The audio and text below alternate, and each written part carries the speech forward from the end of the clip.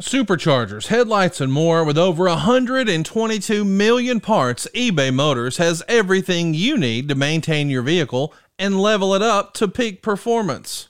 And with eBay Guaranteed Fit, your part is guaranteed to fit your ride every time or your money back.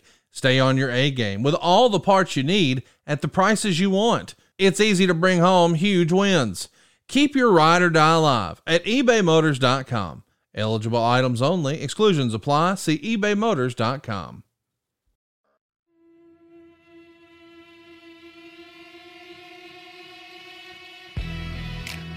If you haven't heard already, you need to check out adfreeshows.com. We've started making announcements for a brand new schedule starting in November, including a ton of new content. First of all of our podcasts are going to have video, and we're going to splice in some fun stuff, and I'm sure the shows will get better as they go.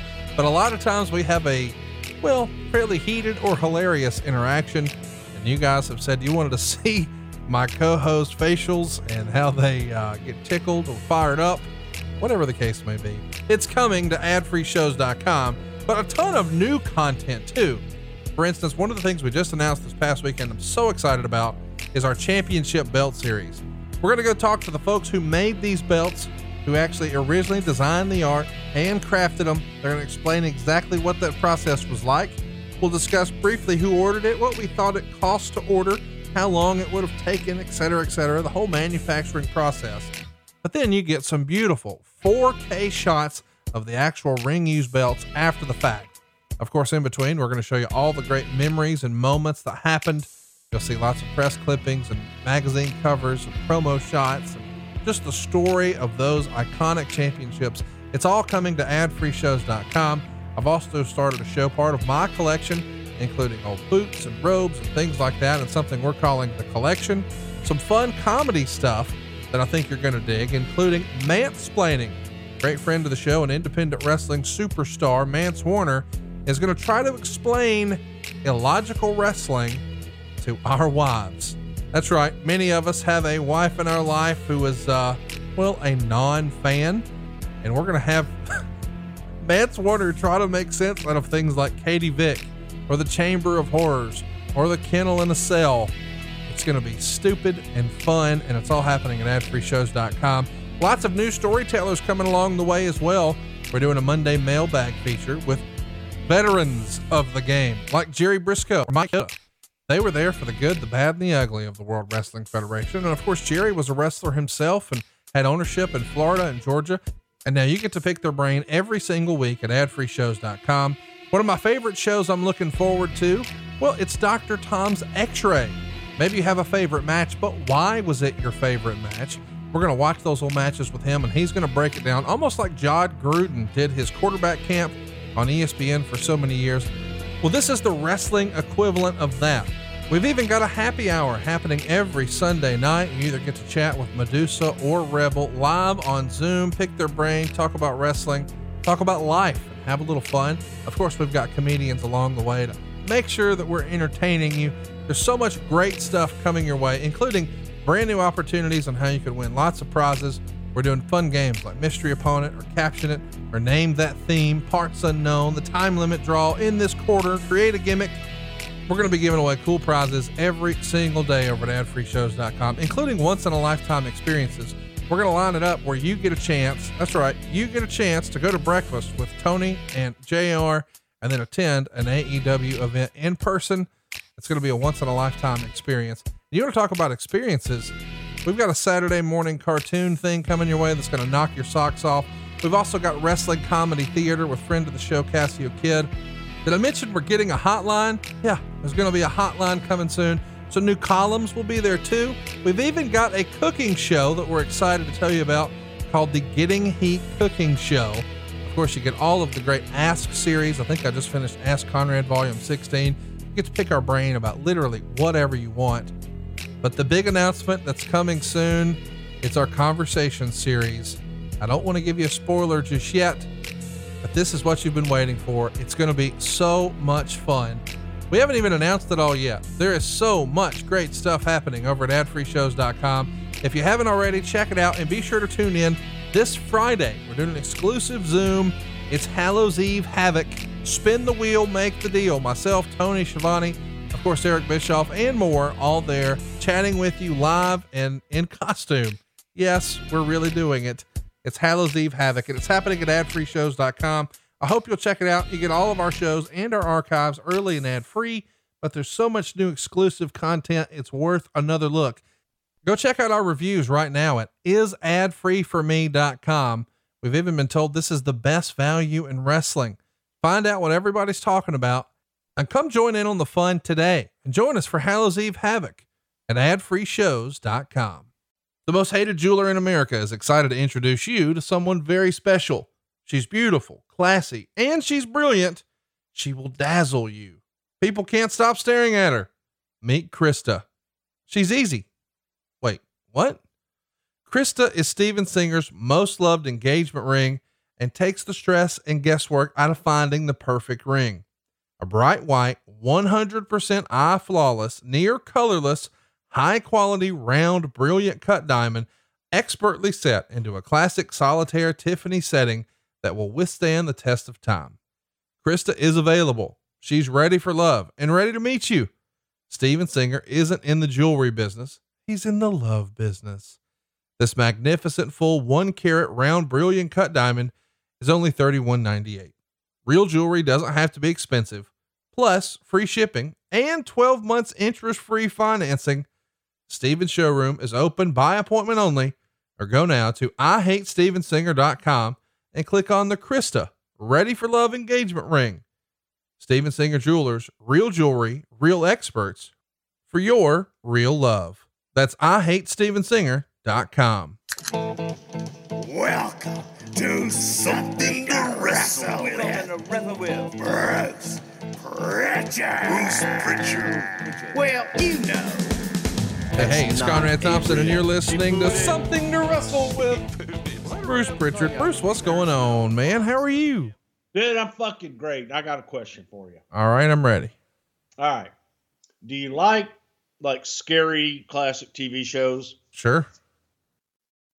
And I may have talked to you about this at one time, but the all-time greatest, in my opinion, television show, I like Alfred Hitchcock, and I love the Alfred Hitchcock Hour. You ever watch that? Nope. Okay. I know what it is, a little though. bit before your time. Yeah. Okay.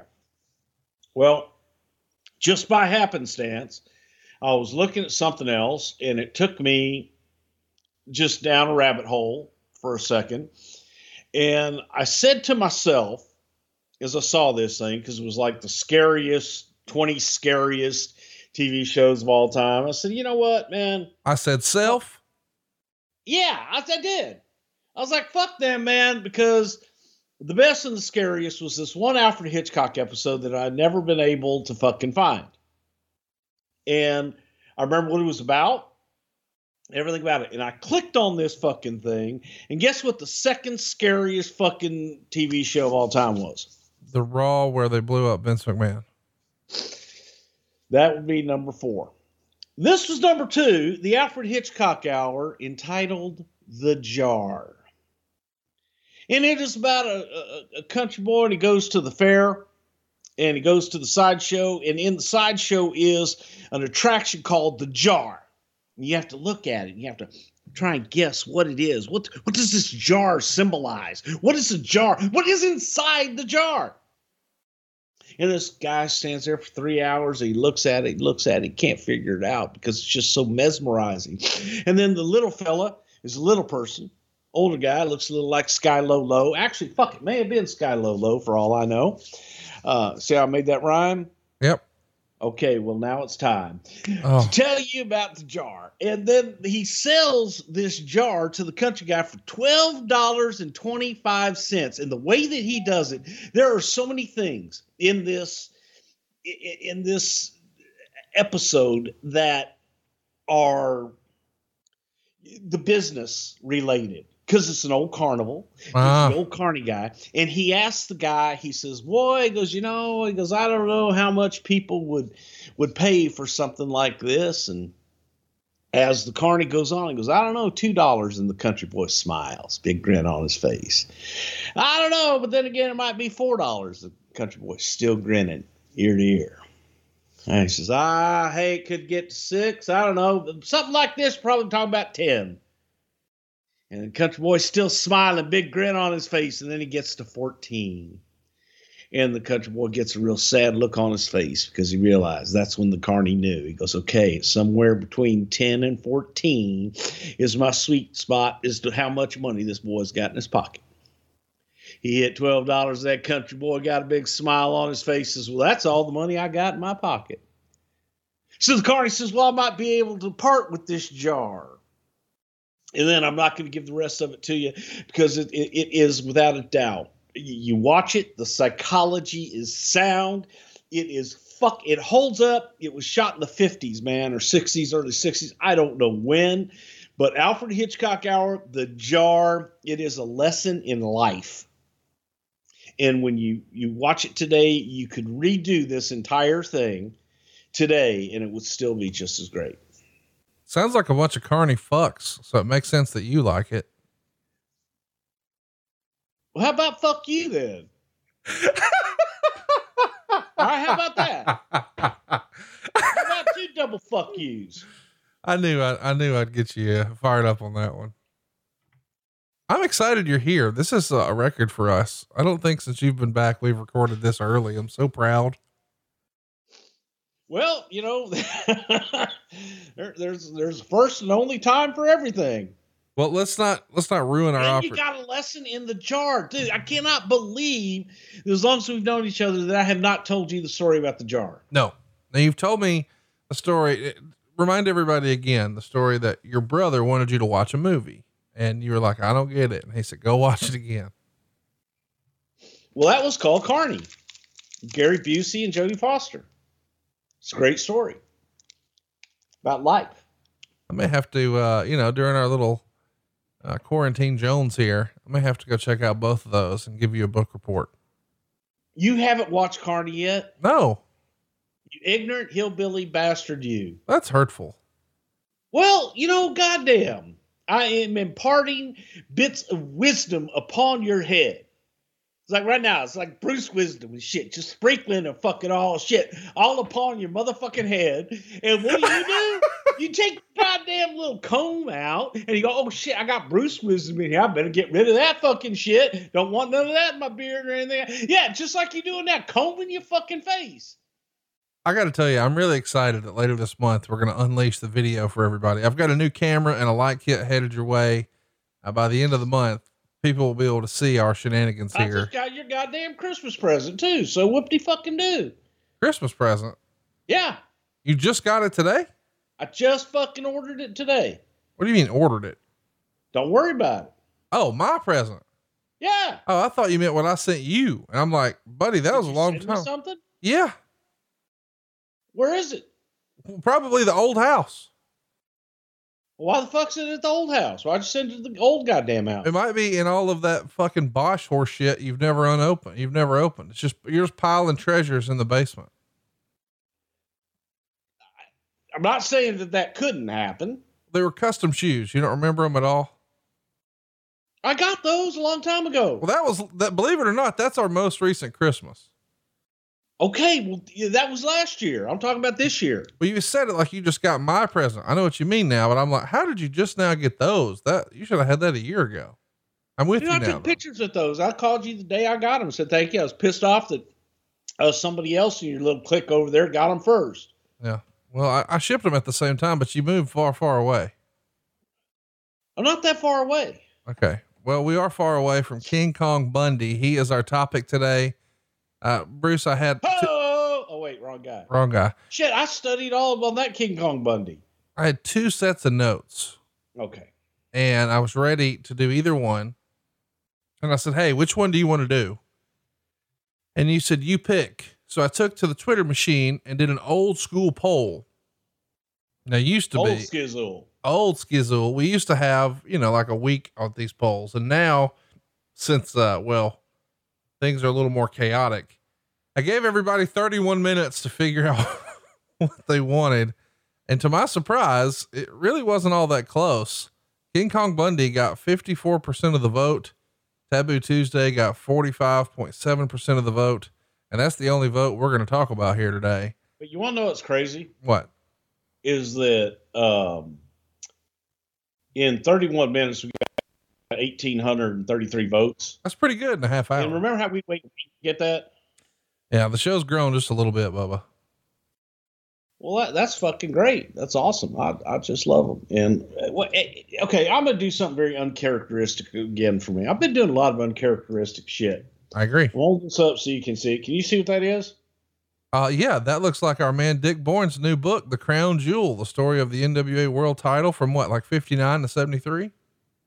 Yeah, and you need to send me Dick's number so that I can thank him personally, because this is my favorite championship belt of all time, the NWA World Heavyweight Championship from, as you said, 1959 to 1973. This is the belt that was worn by Pat O'Connor, Gene Kiniski, Buddy Rogers, Dory Funk Jr. Harley Race wore it for a few short weeks or months before he dropped it on July 20th, 1973 in Houston, Texas to Jack Briscoe in the third fall with the Luthez Press. But it's interesting. And as I look back at some of the pictures that he has of this particular belt, you know, as a kid, you fantasize, and I got to hold this belt when on July 20th, 1973 in Houston, Texas at the Sam Houston Coliseum. I was sitting in Section 5, Row 12, Seat 8. And Jack Atkinson, better known as Fritz von Erich, was holding this particular belt, and I asked him if I could look at it and hold it, and he did for a second. But to me, it was always thick belt, gold and heavy, and it just appears to be very thin in real life. And that's bothering me a little bit. Man, Christmas is going to be here before you know it. And unfortunately, that's going to be extra stress this year with lots of added expenses. Of course, you got to do your holiday shopping, but there's probably going to be some travel involved. It's just been a tough year, but I want to make this the best Christmas ever. And listen, you may have tried to do this in the past, but what you wound up with was a big credit card bill and a New Year's resolution to get out of debt and actually start saving money. Why do we wait until next year to do that? Here's a pro tip for you. Don't put Christmas on a credit card. Go to savewithconrad.com right now. We're going to show you how to skip your single biggest bill for the next 2 months. If you haven't already, you don't have to make your November or your December payment. You're done until next year. And next year, of course, you're going to start the new year with you hear me, no credit card debt. We're routinely helping our podcast listeners get rid of all their credit card debt, but take advantage of these great rates while we've still got them. You can pay your house off faster and do it with cheaper monthly payments. But maybe best of all, get the cash you need just in time for the holidays. Don't start 2021 off on the wrong foot where you feel like you're digging yourself out of a hole. Historically, most American families dig themselves into credit card debt that it takes months to dig out of, all from Christmas shopping. Don't do that. There's a better way. Skip your next 2 house payments, get a better interest rate, lower your monthly payments, and get rid of your credit card debt just like that at savewithconrad.com. NMLS number 65084, equal housing lender. Oh, and did I mention you don't need perfect credit or money out of your pocket to do this? Find out how much money you can save right now for free at savewithconrad.com. Well, it's when you're a kid, everything seems bigger and larger than life.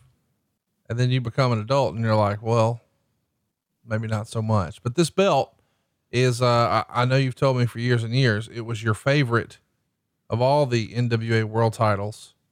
You grew up on this one.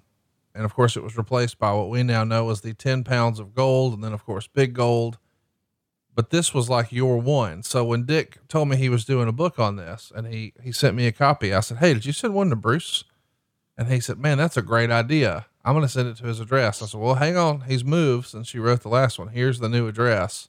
And, you got a special one, but everybody can grab their own right now over at midatlanticgateway.com, or you can just look for it on Amazon. It's called Crown Jewel, the NWA World Championship from 1959 to 1973. And our old pal Dick Bourne, who did the Horseman book, he did the Big Gold book, he did the 10 pounds of gold book. His belt series continues. And, I thought this would be right up your alley. So I'm glad A, you got it, and B, you remembered to put it over here for Dickie. It is. Well, because I damn near read almost half of it. just, in bits and pieces and the parts that I wanted to read about. Pardon me. And the part about Salvador Luteroth Jr. and getting the jeweler in Mexico City to do the championship, which I had told you guys about, and some people poo-pooed me, but it's a very, very interesting read if you're into that kind of thing. And it's the Holy Grail. And it was funny because I'd always noticed that there were two different straps on this belt, two different leathers. But I always thought that, man, in the old days, maybe they're just touching up the picture, making the strap look bigger in different parts. But the leather that Dory had on his was a much softer leather than the normal championship belts at that time. And I always thought that was cool as hell. Don't know why, but, Thez taking the belt. And then the fact that the globe, the world globe on the one when Dory got it, that came off. And for years, I always thought that it was all just one piece, and it wasn't. That's freaking me out too. Really cool book. So anyway, check it out over at Amazon.com or MidAtlanticGateway.com. Shout out to Dick Bourne, one of the best wrestling book writers around. Yes, sir. I highly recommend it. Let's talk about why we're here. It's King Kong Bundy, the walking condominium, Bundy! Devastation himself. Just some of the names used to describe Christopher, better known as King Kong Bundy. Did you ever call him by his real name, or was he always Bundy to you? I used to call him Chris. Yes. Chris Palace, I believe. Palace. I don't know how the hell you say it. But I used to call him Chris. Yes. Because he was a very down to earth guy to me. And that's how he referred to himself. So he was always just Chris to me. Nice guy. We're covering him today because tomorrow would have been his 65th birthday. He was born on November 7th, 1955 in Woodbury, New Jersey. He grew up with two sisters and three brothers. As a young man, he attended Washington Township High School in Sewell, New Jersey. He became a heavyweight wrestler on the team, winning 2 regional titles. His brother Jeff also wrestled, which likely made him even more competitive amongst each other and everyone else. Bundy winds up graduating high school in 73, and then it's time to look at the wrestling business eventually. He winds up at the Monster Factory in New Jersey, of course, trained by the famous Larry Sharp. He had his first match on March 7th, 1981 for the World Wrestling Federation. Hell of a place to debut. A lot to unpack here. What can you tell us about New Jersey as just breeding ground for wrestlers? In college football, historically, guys look to Texas and Florida and perhaps California. Those are like prime real estate areas for recruiting. Is New Jersey, Minnesota?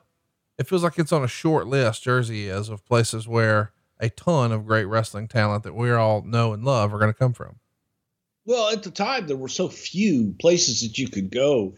There were no wrestling schools per se, with the very few exceptions of Larry Sharp's Monster Factory, which was in New Jersey. And if you wanted to get in the business and you didn't have that then that was one place that you could start, because Larry would definitely take your money and Larry would definitely put you in a class to, quote, learn how to be a wrestler. And that was the reputation of Larry Sharp. Larry had a few students that made it, Bundy being one of them, Bam Bam Bigelow being another one. But it was also of the reputation that Larry would take your money and weed you out pretty quick as well. But then he also was one of those guys that if he trained you and you made it, and if Larry got you booked, then Larry was going to take a percentage of your money, quote, for the rest of your career. Vern did that. There were different guys that did that. That was also kind of part of the norm. Some people were okay with it. Some people frowned upon it. Let's talk about some of the names. One more time. No, sorry. I thought you cut your mic off there and you were going to burp or fart or whatever it is you do when you do that. I had to cough, Connie. Okay. Sorry. You got to get hot. I just thought when you were relieving yourself, I could talk, but if you're still going, I'll just be quiet until you're done. See, I tried to do it quickly so that there would be no interruption, but I obviously wasn't quick enough. But I think that the biggest thing that we have learned about this is that King Kong Bundy made his wrestling debut on my birthday in 1981. Let's talk about some other names who went through the Monster Factory who were trained by Larry Sharpe. The Godfather, Kevin Von Erich, Virgil, Tatanka, JT Southern, Sheamus, Rocco Rock, Raven, the Pit Bulls, Balls Mahoney, the Headbangers, Chris Harris, Sanjay Dutt, Chris Candido, D'Lo Brown, Tony Atlas, Big Show. And if I'm honest, I think the first guy I ever heard associated with Larry Sharpe's school was Bam Bam Bigelow. And I do think it's kind of fun going back through history, how many big guys he helped break in, whether it was Big Show or it was Bam Bam or it was Balls Mahoney or King Kong Bundy. It's, Larry Sharpe knew how to pick some Miracle Grow level dudes. That was the business at that time. If you were larger than life and a big giant sort, then the chances of making it in the business just based on your size was a lot more probable than it is today. And Larry didn't train Kevin Von Erich, to my knowledge. Kevin Von Erich was trained in Dallas with his old man. And maybe, you know what, maybe Kevin did go up there for some finishing touches with Larry. And same thing with Tony Atlas. To my knowledge, Tony was trained with the Andersons and some other folks. But then again, he sure as hell could have been trained by Larry Sharpe. Larry was one of those guys. Larry was a journeyman wrestler that found a niche in New Jersey and was able, Larry was the quintessential just showman. He was a super nice guy. A lot of people didn't like Larry. A lot of people just felt Larry was full of shit. And Larry was always super, super duper nice to me. And it's like, okay, he had the reputation for taking people's money and doing shit. Well, if you had that reputation and you didn't like it, then don't do it. It's kind of simple. We should mention his debut match here. He works as under the name Chris Canyon. It's a house show loss to SD Jones in Baltimore. It's kind of fun though. Chris Canyon, somebody else from that area of the world, is going to have a very similar name one day. By 82, he's relocating to Texas. He's going to join World Class Wrestling. And this is around the time the company was changing their branding from Big Time Wrestling. And if there was a Von Erich family developed into Big Daddy Bundy after Shirley Crabtree's wrestler nickname Big Daddy, he would start as a baby face with a full head of hair. Did you ever see Bundy with a full head of hair? It's hard for me to even imagine that. Yeah, I did. He looked like it, but I think that the reason, at least, I don't know if it's the reason they did a head shaving deal with Bundy, but when you looked at Chris, he looked like just a kid, just like a big baby with the hair. And originally they brought him into Dallas as like a country boy. And he wore the overalls and shit. And he was going to fight Fritz Von Erich and David and Kevin Von Erich. And by God, he was just a good old country boy from New Jersey that came in. And he was part of the Von Erich clan when he first came in. He's going to be recruited by Playboy Gary Hart and dramatically be reintroduced as King Kong Bundy, with the Big Daddy portion of his moniker replaced by the name of a cinematic monster, King Kong. He's also going to be wearing the black singlet for the first time, and this is going to sort of signify this new character change. He loses his hair during the feud, and that adds to his signature look and heel presence. How important do you think it was that Bundy go bald for his career? I mean, I know that sounds silly, but I heard an old shoot interview with Bundy once, which was kind of funny, where he was talking about how, you know, if you make your money as a body guy, it's a pain in the ass because when they see you 20 years later and you don't look quite like you used to, well, they feel like they're getting gypped. But when you're a big fat bald slob and they see you 20 years later, still exactly as they remember. how true that is. See, it works. I've subscribed to that theory. The average interest rate on credit card debt is over 18% APR. Have you looked at your interest rate lately? You can refinance your high interest rate credit card balances and save with a credit card consolidation loan from Lightstream. Rates start at 5.95% APR with auto pay and excellent credit. The rate is fixed, so it'll never go up over the life of the loan. Plus, there are no fees. Get a loan from $5,000 to $100,000. You can even get your money as soon as the day you apply. Lightstream believes that people with good credit deserve a better loan experience, and that's exactly what they deliver. And I got to tell you, that has definitely been my experience. You've heard me talk about it forever. I had the easiest loan experience I've ever had at lightstream.com. Here's another testimonial for you. Heard a commercial, checked into a consolidation loan, and just a few hours later had my approval and funds ready to be transferred. Awesome. And right now my listeners can save even more with an additional interest rate discount. Now, the only way to get this discount is to go to lightstream.com/wrestle. That's lightstream.com/wrestle. Subject to credit approval. Rates range from 5.95% APR to 19.99% APR and include a 0.5% auto pay discount. Lowest rate requires excellent credit. Terms and conditions apply, and offers are subject to change without notice. Visit lightstream.com/wrestle for more information. But the whole bald look, it really set it off, man. They're going to have some major shows, of course, in world class. The Fritz von Erich retirement show was a major event. It's at the Texas Stadium on June 4th, 1982. And of course, as the name would indicate, the show marked Fritz von Erich's retirement from in-ring competition after probably 29 or 30 years. In the main event, Fritz von Erich is going to defeat King Kong Bundy to win the NWA American Heavyweight Championship. And of course, after the match, he would vacate it. But this is a big deal, you know, to be the chosen opponent by the promoter and the longtime babyface. You're the guy who helped retire Fritz von Erich. So he clearly had a lot of faith and confidence in Bundy, A, as an opponent, and B, as a draw for him.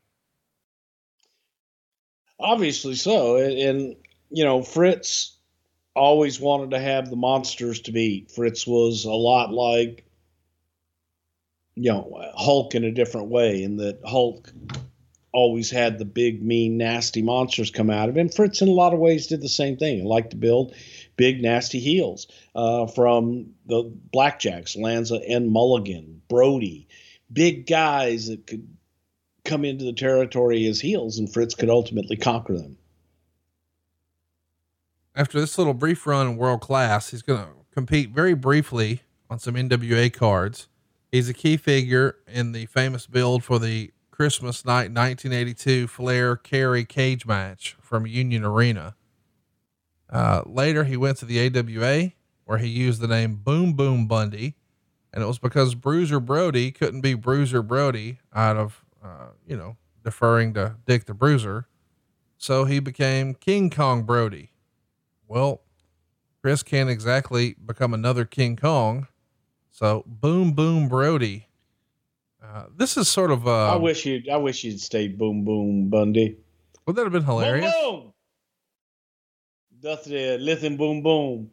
When we get down Tampa, and you come on down to the Fort Hesley Armory, if you will. It's gonna be boom boom. Out goes your life when the American dream hits you with the bionic elbow, and we get all funky like a monkey, and you go boom boom, boom boom, boom boom Bundy. I like it. He comes up with something in Mid-South I want to talk about. When he gets to Mid-South, he's using a gimmick that he would call for not a 3 count, but a 5 count. So instead of the referee counting 1, 2, 3, he wanted the ref to count all the way to 5, showing that's how much he dominated his opponent. He attributed the idea to Bill Watts, although I believe it was actually Jim Ross while working for Watts who came up with the idea. And he would even cut promos explaining this, saying basically, when Bundy beats you, you're defeated. And the 5 count, I think, is something that Big E even did down in NXT before he came to the main roster. This is a little thing, but a really cool innovation. What'd you think of it?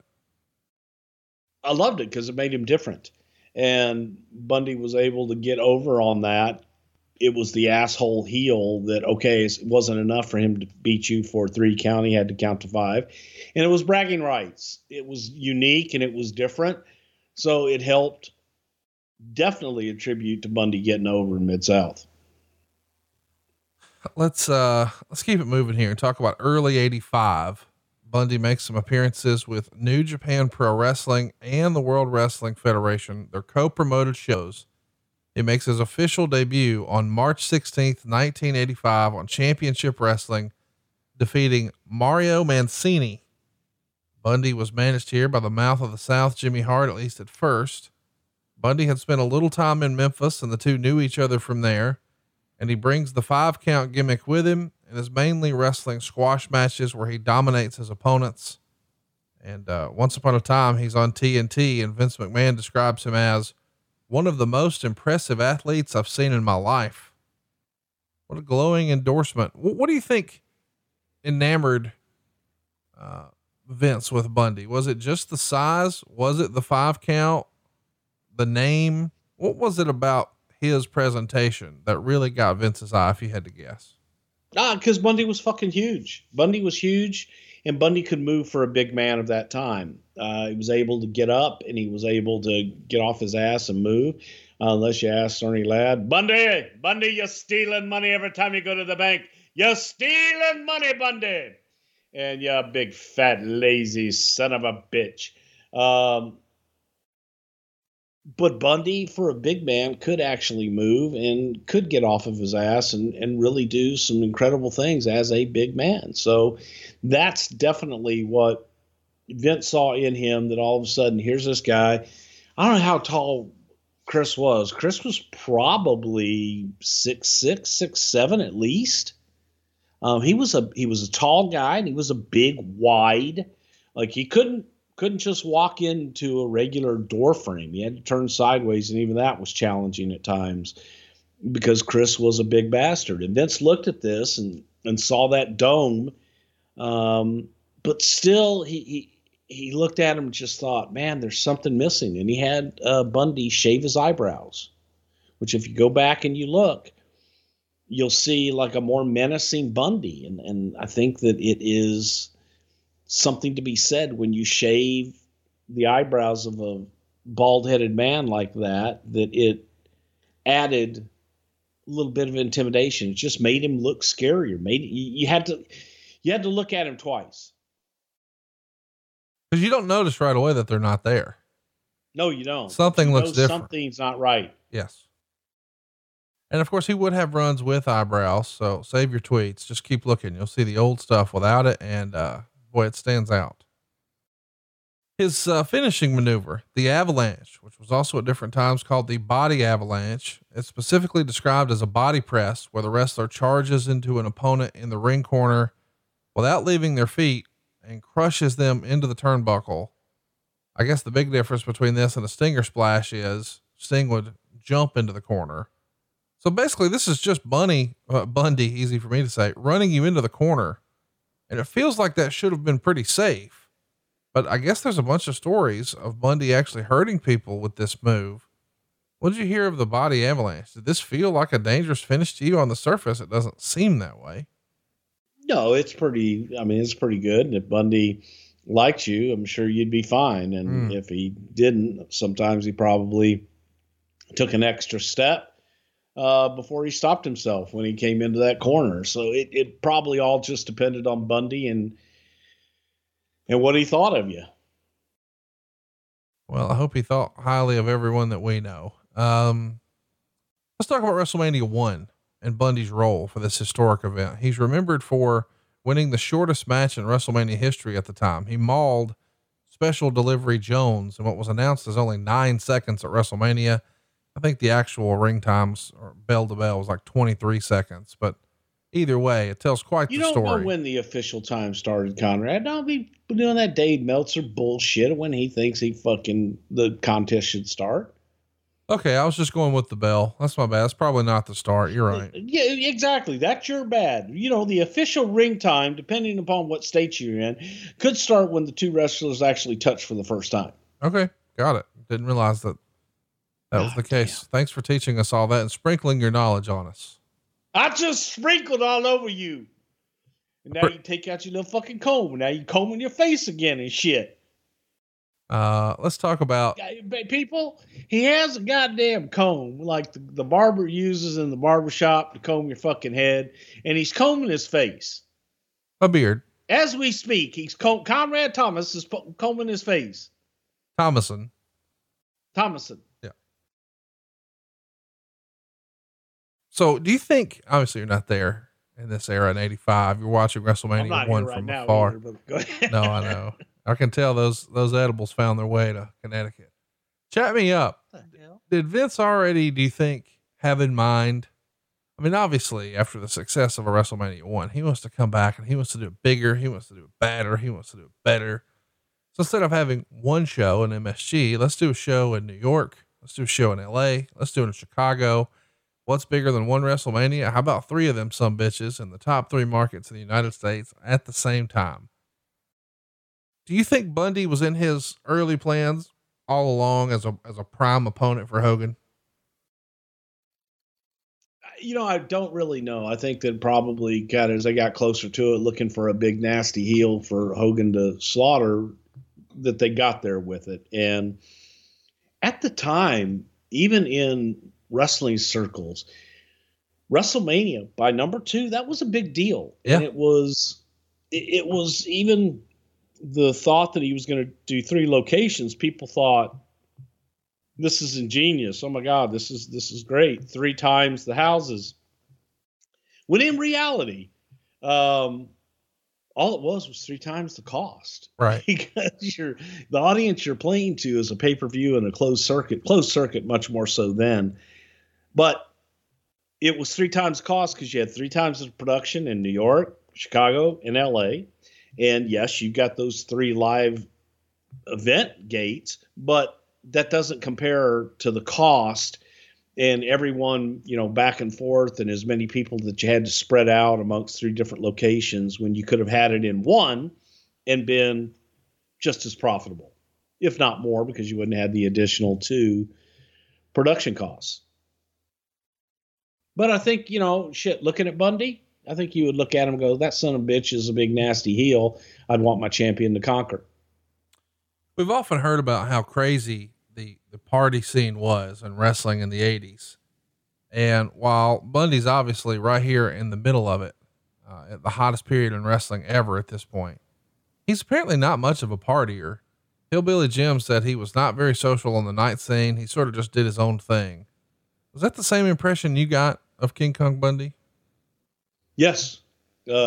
Chris liked to do pretty much his own thing, would go back to his room, eat a pizza and go to bed. He wasn't a big, I don't know if Bundy drank or not. I believe he did. But I don't know that he ever really went out and partied with anybody. I certainly never did. So to say that I witnessed it, I can't say that I ever did one way or another. In September of 85, Jimmy Hart would trade King Kong Bundy to Bobby Heenan in exchange for Adrian Adonis and the Missing Link. Back in the 80s, manager trades are kind of a big deal in wrestling. They would trade or even sell wrestler contracts like Ted DiBiase. And this is just fun stuff. Do you miss this era of, hey, we're trading? I mean, because here's the thing. As a little kid, I think we would make the correlation that, oh, this is like baseball cards. But as an adult, you're like, or more like a sports franchise. One team traded a player to another team. Why don't we see or hear that anymore, do you think?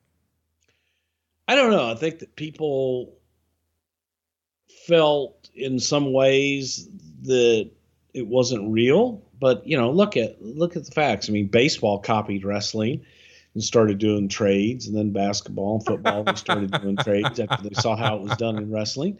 So, you set the trend, and then after a while you kind of outgrow it. I'll be honest. I grew up on Bundy being managed by Bobby Heenan. So that's my preference. Did you have a preference with Heenan or Jimmy Hart with Bundy? I thought they were both great in their own way, but I think that in order to be serious and to be that guy to go with Hogan, it needed to be Bobby at that time. After joining the Heenan family, Bundy's going to feud pretty extensively with Andre the Giant. Bundy interferes in one of Andre's matches and delivers several splashes, giving the Giant a kayfabe broken sternum. And then on the September 23rd, 1985 Madison Square Garden show, Bundy would face Andre the Giant in a match that was billed the Colossal Jostle. Well, you guys were determined to work that fucking. Stop it with Colossal. That's not true. That's actually what we call it whenever me and Silva go hit a buffet together pre-COVID. So I was going to say. Yeah. Andre dominates the match. The match ends after Big John Studd comes in from the locker rooms to Bundy's aid and attacks the Giant, causing a DQ. There were other stories that Andre was notorious for liking or disliking rather other big man wrestlers. I think it's pretty legendary, his feud with Big John Studd behind the scenes. And somehow Bundy managed to rub the boss the wrong way too. In an interview, King Kong Bundy said he always believed that Andre didn't like him over what Andre perceived to be disrespect after a match. Bundy claims after a match, he patted Andre on the back and joked he was ready for the Garden, and Andre didn't take that too well. And other stories have said that they thought Andre found Bundy to be arrogant. Chat me up about this. Did you see this? Andre just being outright mean to other big guys just because he felt like maybe they were taking his shine away. I don't know. Andre did not have a fondness for other big guys that were in that Giant category. Let's say that. So Andre, I don't know if it's jealousy, just protecting himself, but I can't think of too many big guys that Andre was really fond of. Don Leo Jonathan was definitely one of them that he allegedly was fond of, and they got along well. There are others, but as far as Bundy being arrogant, I could see that perception. I don't believe that Chris was arrogant. I think that's just the Jersey in him and the way that Chris handled himself. He was a smart ass. Chris was always a smart ass and always had something to say, but I don't know him to ever really be too mean spirited. And he just was one of those wise ass Jersey guys. Hypothetically, if Andre didn't like you, what would you try to do to fix that? Do you think? You could try bringing him a bottle of wine every day and just be nicer to him. You know what? I mean, I really don't know. Because if the boss didn't like you, then the boss didn't like you, and it would take an awful lot sometimes to get beyond that. With me, boss liked Bruce, but he hated Brother Love. And that was a weird thing because I was Brother Love and he hated the character of Brother Love. And sometimes the boss would just become childlike in a way. The most hated jeweler in America is excited to introduce you to someone very special. She's beautiful, classy, and she's brilliant. She will dazzle you. People can't stop staring at her. Meet Krista. She's easy. Wait, what? Krista is Steven Singer's most loved engagement ring and takes the stress and guesswork out of finding the perfect ring. A bright white, 100% eye flawless, near colorless, high quality, round, brilliant cut diamond, expertly set into a classic solitaire Tiffany setting that will withstand the test of time. Krista is available. She's ready for love and ready to meet you. Steven Singer isn't in the jewelry business. He's in the love business. This magnificent full 1 carat round brilliant cut diamond is only $31.98. Real jewelry doesn't have to be expensive. Plus free shipping and 12 months interest-free financing. Steven's showroom is open by appointment only, or go now to IHateStevenSinger.com and click on the Krista Ready for Love engagement ring. Steven Singer Jewelers, real jewelry, real experts for your real love. That's IHateStevenSinger.com. The two clash on the October 3rd, 1985 Saturday night's main event. I think this is the second one. It aired 2 days later on NBC. It drew an 8.3 rating. Jesus. Andre the Giant and Tony Atlas would defeat King Kong Bundy and Big John Studd by DQ in 4.5 minutes.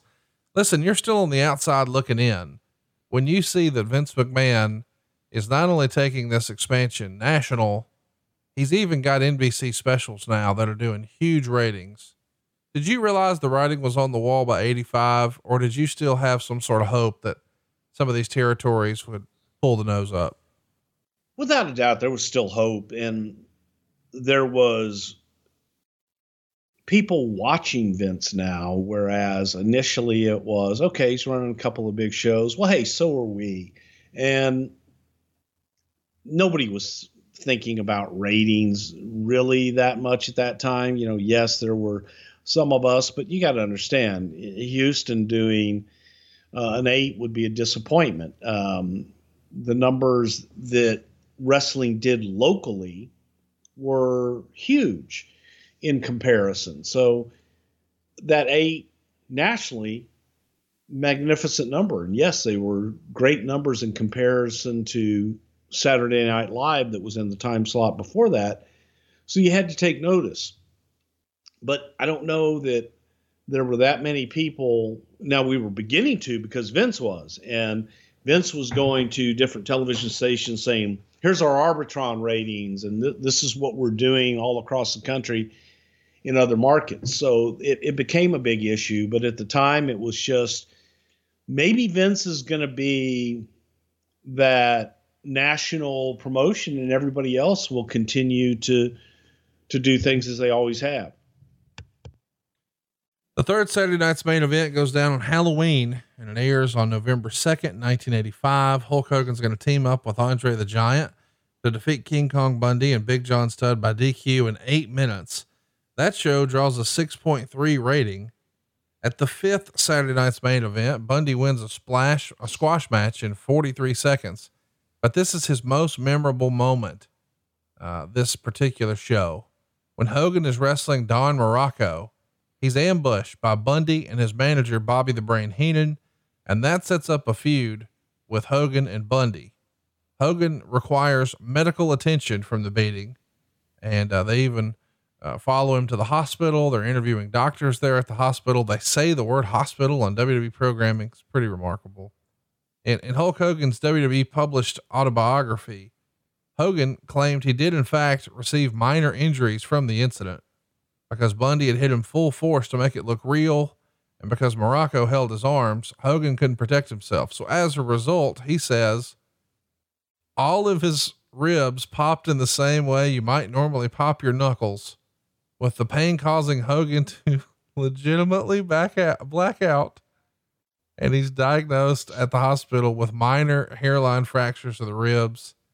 If you go back and, watch the segment, Bundy does hit the avalanche 3 times, but the first time he does hit Hogan with such force that the ring post actually moves. But this is kind of fun. Oh, it cracked my ribs like it would your knuckles. I don't know why, but that tickled me. What do you make of this report? Well, you never been squashed with the goddamn avalanche by King Kong Bundy. Nope, I haven't. I'm asking you. Well, then by God, it would maybe pop your ribs too. I got protective karate fat. I'm going to be okay. Pop my knuckles and nothing happened. That's what would happen if you got your ribs popped too. They would not make that sound. Yes, they would. King Kong Bundy did it. They would. Listen, this is classic mid 80s stuff. Bundy's a fixture on these NBC shows. Do you think Ebersol was enamored with the look? He was just easy to do business with. Why did they go back to him so often here? Because Bundy was top heel, and Bundy was the guy that could go out and perform every night and was larger than life. So if you want somebody to go out to promote that show that's going to dwarf pretty much anyone that he stands next to, King Kong Bundy's your guy. On Monday, April 7th, one of the only WrestleManias until 2020 not to be held on a Sunday, went down.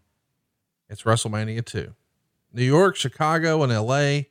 Each location has its own card, but the overall main event of the entire show is Hogan defending his championship against King Kong Bundy in a solid steel cage. Kind of interesting to picture it this way, but It's Hulk versus King Kong in 1986. It feels like something from a movie or comic book, doesn't it? Just so far ahead of their time, by God, when you look at it. But without a doubt, yeah, that was the old blue, big blue, that horrible, non-forgiving blue cage that was designed so that Bruno and the Sheik could climb out of it easily. Hated that cage. In the match, of course, Hulk Hogan defeated Bundy in about 11 minutes. Meltzer gave it a star and a quarter. He says, I wonder if they paid Hogan time and a half for going more than 9 minutes. They used a Calgary cage flown in to allow Hulk to climb it without taxing his incredible athletic prowess. In fact, the crew set up the cage was also flown in from Calgary. They're the Hart family. Maybe that gives you an indication of the unnecessary spending they did for this show. Anyway, Bundy bled, but didn't do a good job of it either. The match was slow and piddling and in all pretty bad, but what can you expect from two overweight pachyderms from Titan Sports?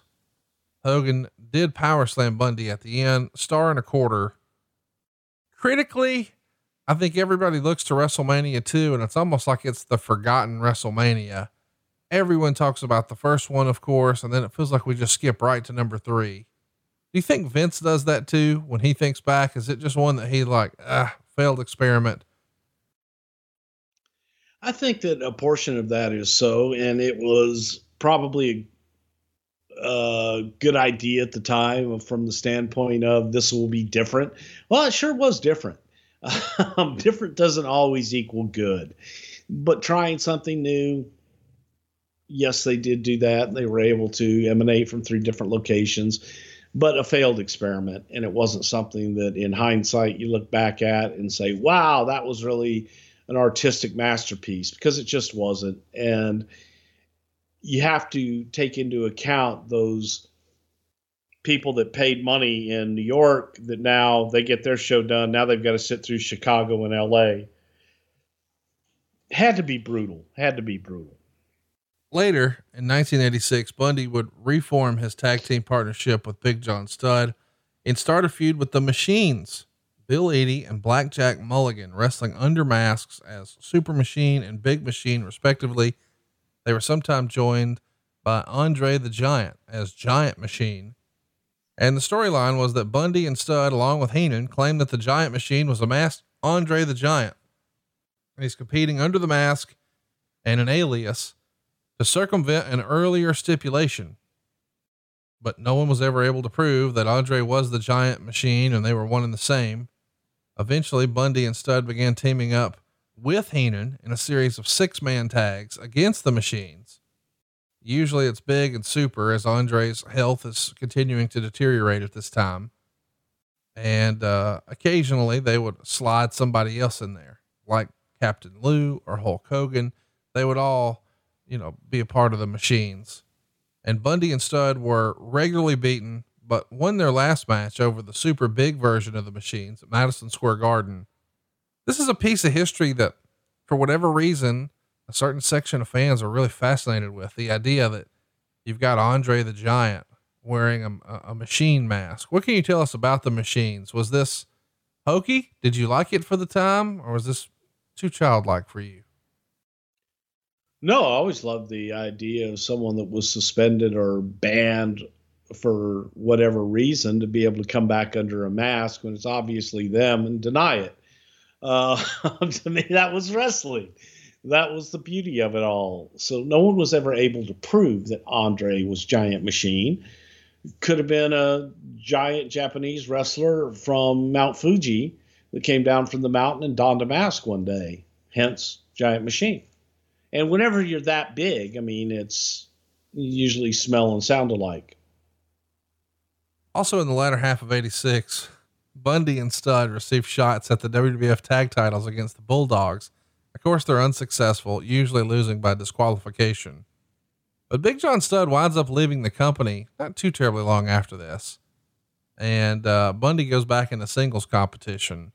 I'm sort of fascinated by the long-term potential of a King Kong Bundy, Big John Studd tag team.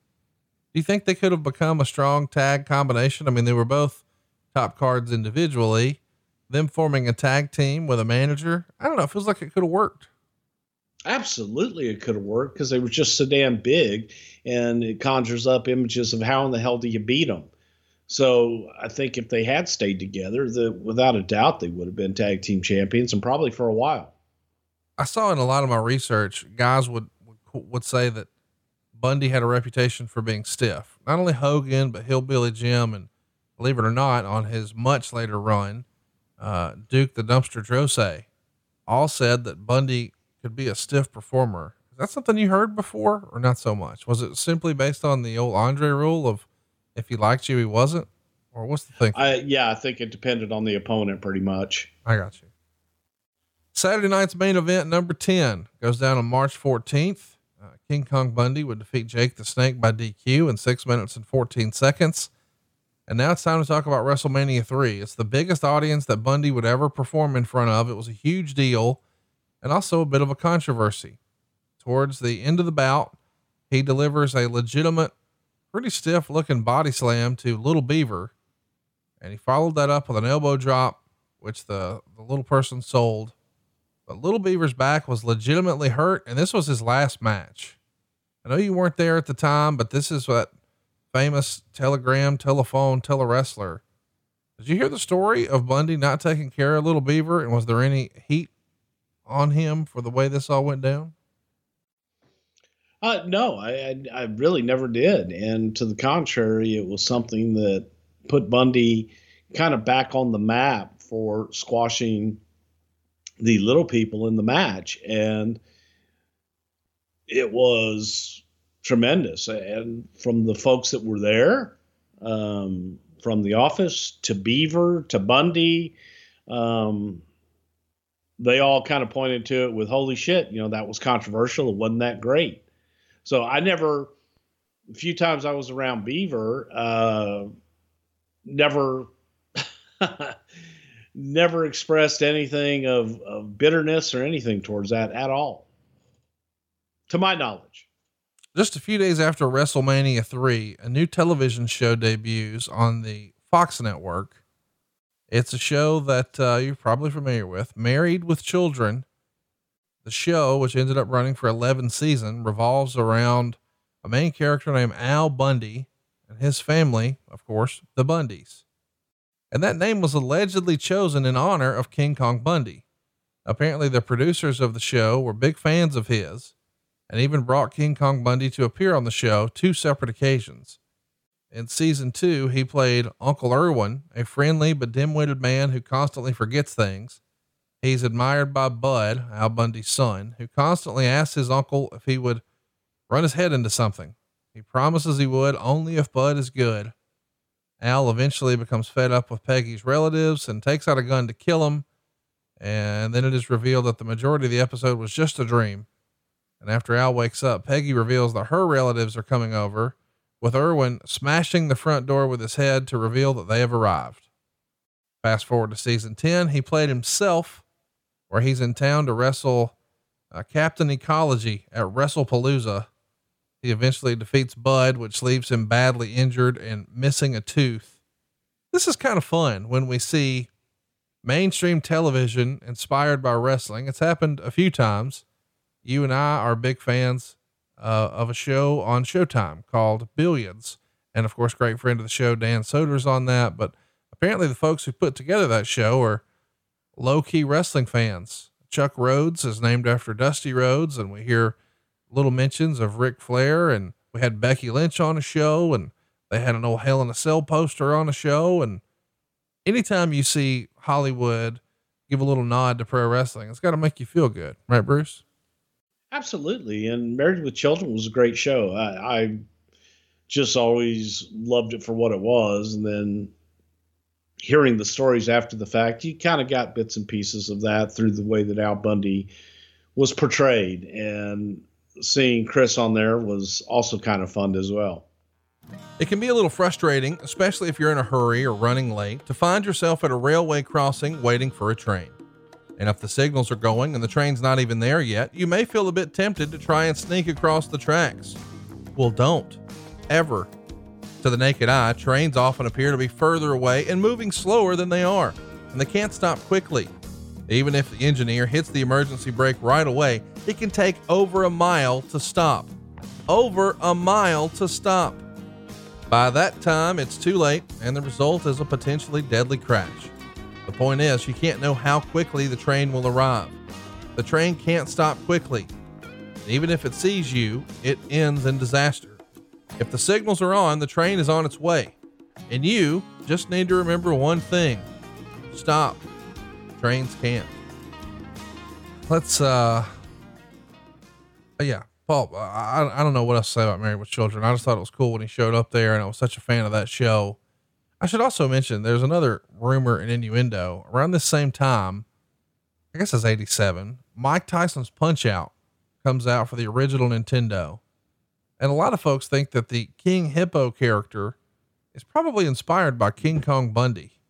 Did you ever hear that or think that perhaps they did a little King Kong Bundy character in the Tyson game? Believe it or not, I actually know that character in the game. Not that I ever played the game, but I've seen bits and pieces of that game. And yes, it's kind of similar to Bundy, but I think that is also one of those, the stereotypical bad guy. And you go all the way back, not that Daddy Warbucks was a bad guy, but you look back at a lot of the traditional heels in movies are big, bald guys. Right. So Bundy fit that role tremendously. And Tyson being a big fan, I wouldn't be surprised if he helped design that to look like King Kong Bundy. The 87, that's right, 87 King of the Ring happened on September 4th. Bundy makes it to the finals of that King of the Ring tournament. He defeated One Man Gang, S.T. Jones, and received a bye. He got into the finals and ultimately is defeated by the Macho Man, Randy Savage. The old King of the Ring concept, this is way before its pay-per-view. This is just a big house show attraction, right? That's what it was. I think that the first one may have been in St. Louis or in Rhode Island, one of the two, but just a house show deal to be able to have a one-night tournament for a special event. Saturday night's main event, number 12, I think would be your first major event with Bundy. I might have that wrong. Does that sound right? WrestleMania, not WrestleMania, but the September 23rd in Hershey, Pennsylvania, Saturday night's main event. Yeah, there's a lot of things about that I remember. I definitely remember Hershey, PA, that Saturday night's main event. I remember that was I believe the first TV where they instituted, and this only lasted for maybe 2 or 3 TVs, but in a cost cutting measure, everyone had to double up and room with someone. So it had to be 2 people to a room. And Joel Watts and I were roommates this particular show. But Hershey, you would have the meeting for Saturday night's main event the night before at the Hershey Hotel. And just the different shit that you could get at the Hershey Hotel. You get a chocolate omelet. So they would make you an omelet, and like where they put cheese in the omelet and fold it over, they would put a Hershey bar and then fold it over, and you'd have a chocolate omelet. Everything that you could do with a Hershey chocolate bar, they did. And that was my first time in Hershey, Pennsylvania. So it's one of those things that's just kind of remembered. I like chocolate. The show is a huge success. It airs on October 3rd, 1987. So about 10 days later, it does a 9.7 rating, which is just unbelievable. But on the show, we would see Bundy with Andre in his corner defeat Paul Orndorff, managed by Oliver Humperdinck, in 8 minutes. He's going to be a big part of the inaugural Survivor Series event in 87. He's in the main event on Andre's team, along with One Man Gang, Butch Reed, and Rick Rude.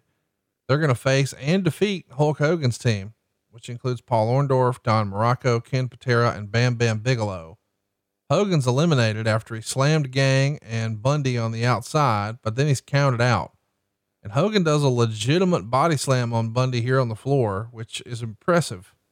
And Bundy would be eliminated by Bigelow, who hit the move he was using at the time, a slingshot splash into the ring. It's pretty crazy to even think about Hogan losing in this era. But I guess the idea is you got to give Andre the win back from WrestleMania 3, right? I'm so Survivor. Ooh. Yes. The November 28th, 87 Saturday night's main event, we got King Kong Bundy headlined against Hulk Hogan for the WWE title. But as a surprise, Andre is in Bundy's corner, but he's ejected after interfering by grabbing Hogan's leg. How about this? Bundy wins the match. That's by count out because the Brain is holding Hogan's leg when he's trying to climb back in, but still kind of a cool deal getting a win on Saturday night's main event. And his streak of prime roles on Saturday night main event continues. When you come into the company, you know, I know that the legend would have it that somewhere somebody made a list. Here's our top baby faces. Here's our top heels. Where was Bundy in the hierarchy when you come in April and May of 87? I think Bundy was definitely a top guy and top heel. And that's why when you talk about WrestleMania 3 and the spot with Little Beaver and those guys, that was something that put so much heat on Bundy from a national exposure. And it was also something that the general media picked up as well. Oh my God, this huge monster of a man slamming Little Beaver and then dropping an elbow on him. That just bolstered Bundy's appeal in general. Let's talk about a little bit of a controversy here. During 87, Bundy would claim later in shoot interviews, he wasn't being paid very well, especially compared to what he thought he deserved. He winds up taking a job with a Dutch computer company to do an ad for Head Start computers. He said he thought it was an overseas ad and that no one would see it, but it turns out it aired all over the United States. And he said when Vince saw it, he flipped and he was very angry. And Bundy felt like he had committed career suicide. And he said after the ad aired, McMahon treated him differently. I remember seeing the ad for this computer in magazines and whatnot. Do you remember this conversation? Was this something you would have talked about with either Bundy or Vince? I remember the time frame, and it was something that Bundy did without permission. And it was during a time that the company was doing a lot of this sort of thing. And the fact that Bundy had gone out and done it on his own was not something that you did in those times. So it was not good, put it that way. I mean, do you think it slowed down any, you know, I hate to use a wrestling phrase here because I know it's overused a lot and thrown around a lot, but did this hurt his quote unquote push with Vince? Did Vince think, okay, I can't trust this guy, he's wrong to me? I think that more than anything that it was during a time that Bundy kind of felt that he wasn't being utilized and that he was looking for other things to do. Hence, you know, going out on his own and doing the ad. So I think it was more mutual and more Bundy acting out from the standpoint of, well, I don't feel that I'm being used right. So I'm not going to put as much effort into it. And Chris was getting a little grumpy during this time. Saturday night's main event, January 2nd, 1988. It's headlined by Bundy versus Hogan once again for the WWE Championship. Bundy Mania is challenging Hulkamania. I think Hogan called it Bundamania, but there's a special stipulation here. Andre the Giant was officially in the corner of Bundy for the match in place of Bobby the Brain. Now Hulk beat Bundy with a leg drop and then his famous 69 pin. And then Andre attacked him and chokes him while half of the babyface locker room fails to pull him off. This, of course, is the setup for the Hogan Andre rematch at the main event, which is what causes the belt ultimately to be vacated at WrestleMania 4. And unfortunately, this is the last time Bundy appeared on Saturday night's main event. I can't help but wonder, since he's been such a staple of this show and this company for so long, do you think the whole doing the computer ad thing was the beginning of the end for Bundy here? I just think it was a combination of everything, of Bundy, you know, kind of feeling that he wasn't being utilized, and the fact that he had been on top for as long as he had been on top, that it was time to tell new stories and just give Bundy a rest at this point. Now you keep saying, I thought Bundy felt But I'm trying to figure out, do you think Well, Vince when I say that is because Bundy was being a little grumpy during this time, and Bundy, I got you. you know, it's funny when you're on top and someone else is complaining and feeling underutilized. It's like, oh, they're just bitter. But then all of a sudden, when it's your turn to either go on the shelf or take some time away, it's like, oh, goddamn, they're not using me right. So it's Bundy was being vocal during this time, feeling that he should have just remained on top the entire time. All right, fellows, if you know, there's one debate that Bruce and I still have to this day. It's about who is the official dog of something to wrestle. Now, foolishly, he thinks that it's all about his dog, Roger. And I think he's got one named Rowdy. What? That's silly. What he needs to know and acknowledge is that Ginger and Baby are the official dogs, the official tag team champions of the canine side of things for something to wrestle. Something Bruce and I definitely agree on is that we love our dogs. And if you're listening to this and you're a pet owner, you know what we're talking about. It's just hard to put into words how important these little dogs become, and they become a part of our family. Here's something you may not know though. Up to 80% of the immune system is influenced by the gut. And supporting the immune system through proper diet and digestive health is going to enable pets better fight environmental allergies. Solid Gold is passionate about gut health because a healthy digestive system positively impacts the immune system and overall wellness of pets. Solid Gold, by the way, is the first holistic pet company in America, founded way back in '74 by Sissy McGill.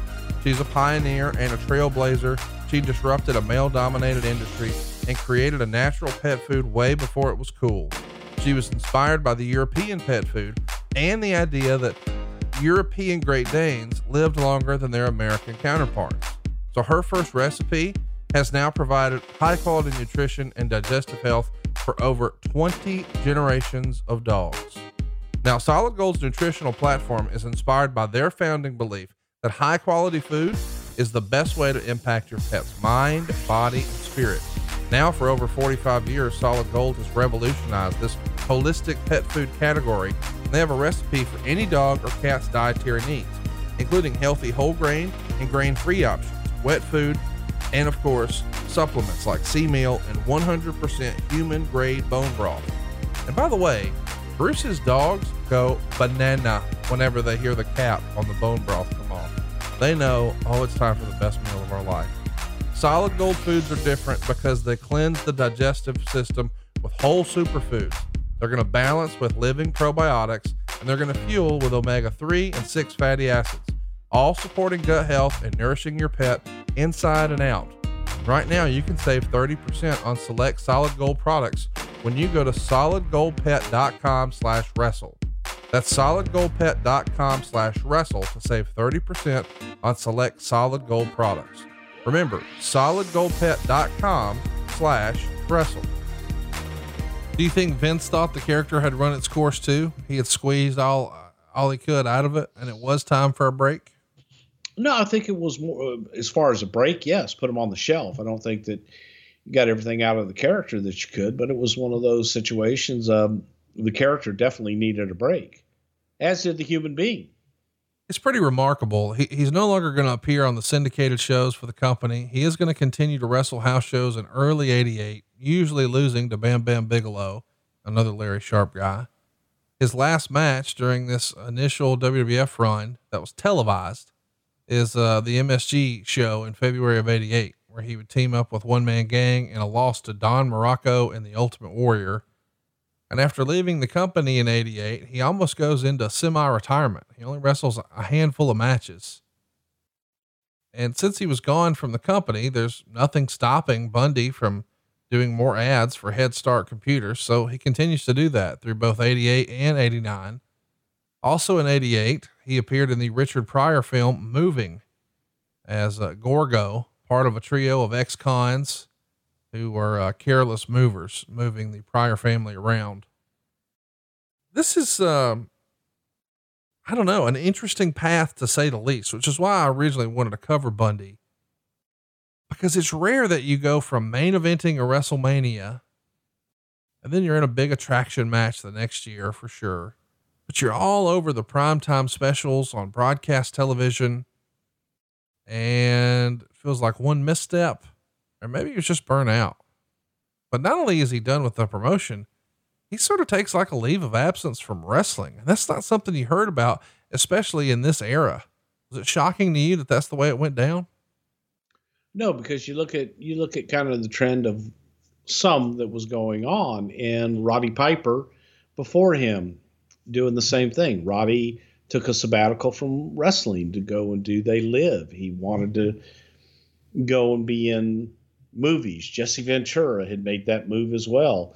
So there was some guys, and especially the guys that were on top, and I'm sure from Chris's point of view, he's looking at this as, hey man, Hollywood's calling. They need, big giant heel characters. There aren't that many 400-pound bald guys walking around that look like King Kong Bundy and that are his size. Let's take a shot at Hollywood. And there were people out there filling his head full of all that, go make your money elsewhere. Go to Hollywood, go do movies, go do TV shows, get your name out there. So Bundy's looking at this saying, well, shit, maybe I don't need to take bumps anymore. I can go and do the Hollywood gig and maybe make the same amount of money, maybe more, maybe less, who really knows, but let's give it a shot. And it's not going to have the same wear and tear on my body. He pops back up, and I guess his most notable indie was the ECW November to Remember show. It's the very first one from November 13th, 1993 at the Arena in Philly. The main event of that show was what was described as a winner takes all tag match. So we've got their champ Sabu teaming with Road Warrior Hawk to take on Terry Funk, who's the TV champ and a mystery partner, and whoever wins gets both belts. Well, wouldn't you know it, Terry Funk's mystery partner winds up being King Kong Bundy, who turns on Funk during the match, hits him with an avalanche, and that allowed Sabu to pin Funk. And so now he's got both of the belts. It's Bundy's only appearance in ECW. We're fresh off of the Joel Goodhart era where he was running super shows. Now we're trying some things with Todd Gordon, and of course, Eddie Gilbert's going to come in, and eventually Paul Heyman. Were you surprised to see Bundy making sort of super indie shots like this after a long absence? Not really, because you kind of figure that they're all going to eventually turn up somewhere. And Bundy being from New Jersey, it's close to home. Didn't surprise me at all. It's just, that's what the independents were doing. They were looking for big names that had been on a national circuit that they could bring in and use. Bundy fit that bill for sure. I know you weren't there, but hypothetically, when Terry Funk sees his mystery partner turn on him, what do you think he said to him? Your mother's a whore, a bald-headed, no eyebrow whore. We also see a couple more independents, including him teaming with Papa Shango in New Jersey, just keeping it kind of local. But he does come back to the WWF in the fall of '94. And I think it happens on August 20th at Connor's Ice Rink in Stamford. Boy, this is not the WWF he left, is it? We're running shows in an ice rink. I was at that show with Chris, and we started talking about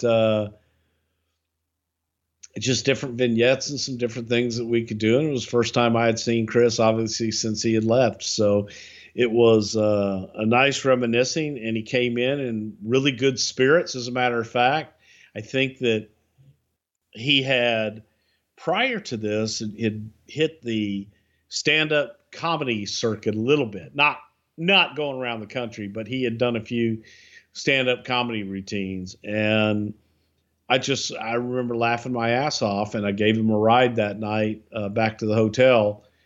And it was, yeah, you don't really realize how big someone is until they're sitting in your eagle talon, 400 pounds. And it's like, holy shit, dude.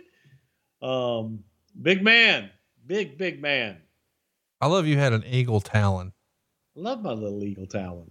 I don't know why, but that tickles me that was the Bruce Pritchard mobile. Let's talk about when he comes back, because you did mention some vignettes.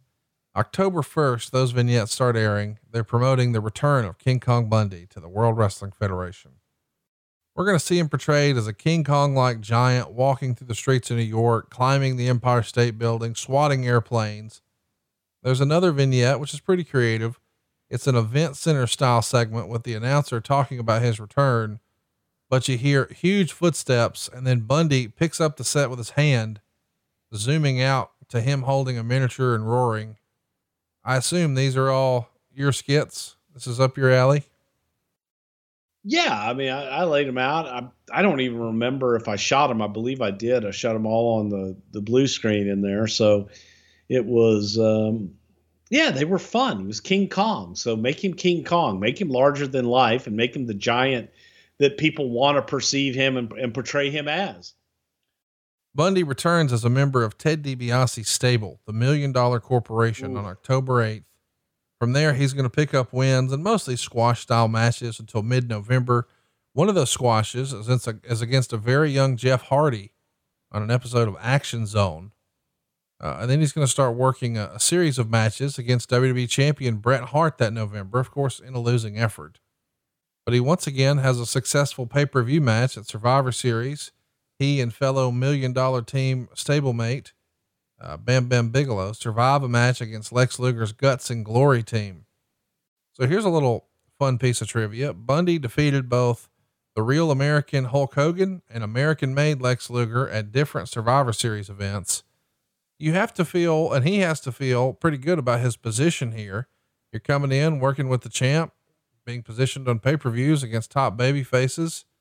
He's got to like this spot he's in, right? You're still stealing money, Bundy. Every time you get into the ring and you take a promoter's paycheck, you're stealing money. I'm sure he did. I'm sure. Yeah, but you know, it was weird because you had Bundy and Bigelow at the same time, two big guys, part of DiBiase's group. Throw into that the Godfather, who was Kama Mustafa at the time, and it was some big, thick brutes. It was a little hard to stand out in that group. Yeah. Let's talk about how he comes back though. Is Vince, you know, this is the era, 1994, where business is down. No doubt about it. I mean, we're running shows in fucking skating rinks. Are we looking for our next big hit? That's the phrase we heard from Lisa Wolf that you've attributed here on Something to Wrestle. Does he just go back to what he knows? Why not give Bundy a try? Or does Bundy call and say, hey man, why don't we get the band back together? I'd work some shots. Who reaches out to who? How does that come to life where he's back here? I believe Bundy had reached out to us and was, you know, looking to see if there was something available. And it was during a time that, yeah, it was. We were looking for some big guys, names that the audiences could identify with. And Bundy had been a huge star in the past, so why not give it a shot? It just feels like he's positioned pretty nicely here, you know, working with Bret, working with Lex. And then on November 28th in Poughkeepsie, it's a Monday Night Raw taping, and Diesel beats Bundy in 15 seconds with a boot to the face. Is this more about, we want to cement that Diesel is the top guy, that he is our hero, our giant babyface hero? Cause a 15-second loss on TV, that's not normally what you do with your top heel who's been working with your champ around the loop. Well, I don't know that Bundy was really being positioned as the top heel either there. And this was an opportunity to really get Diesel over as well. And that's exactly what it was positioned as. This was something to get Diesel over.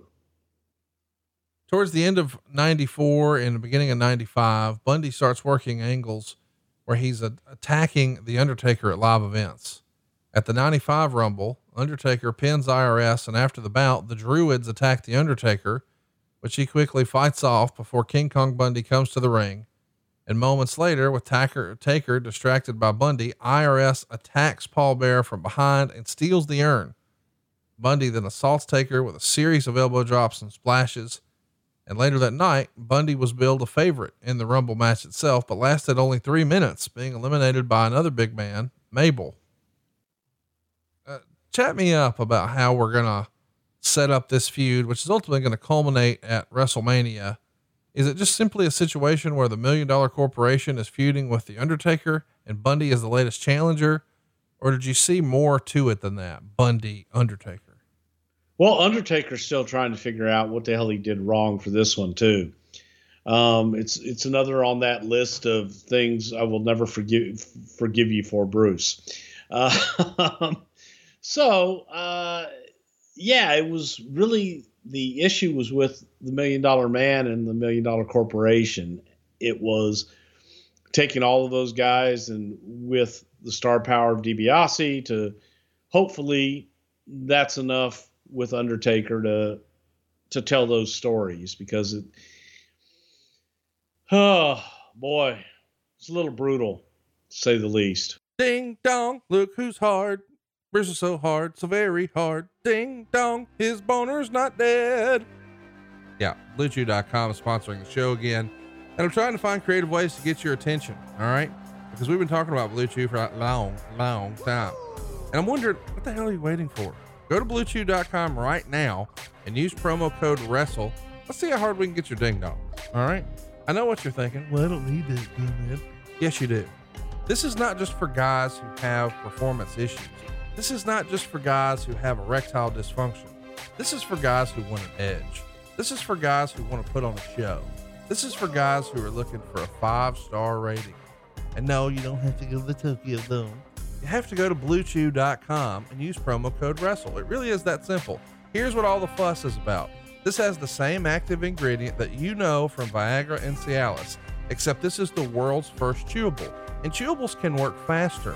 And these chewables can be taken on a full or an empty stomach. Not only that, these are better than the other two, and here's why. They're cheaper. You get to skip the in-person doctor's visit. Instead, you go to BlueChew.com. You'll work with one of their affiliated physicians to help find the right active ingredient and dosage for you and your body.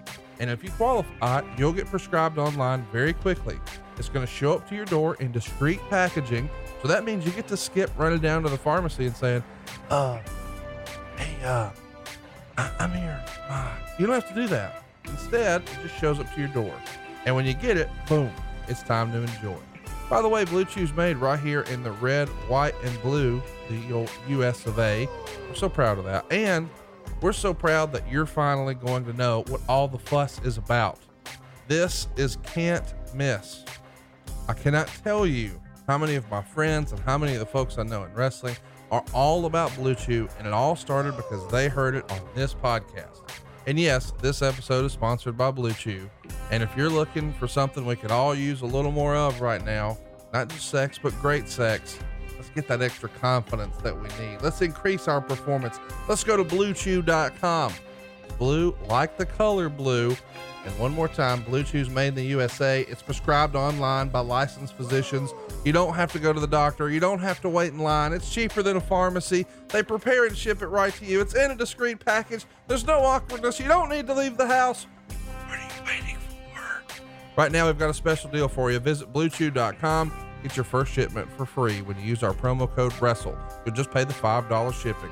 Again, that's BLUECHEW, BlueChew.com. The promo code is WRESTLE, and you can try it for free. Blue Chew is the better, cheaper choice, and we thank them for sponsoring the podcast and our hard-ons. And remember, when you support our shows, you make this podcast possible. So please be sure to use the promo code WRESTLE at BlueChew.com. Let's get your ding dong on the gas. Let's talk about why that is. The match was voted on by the readers of the Observer, and it's overwhelmingly the worst match on the card. Meltzer hated it. He gave it a 0.5 star. He told a fine enough story, I suppose.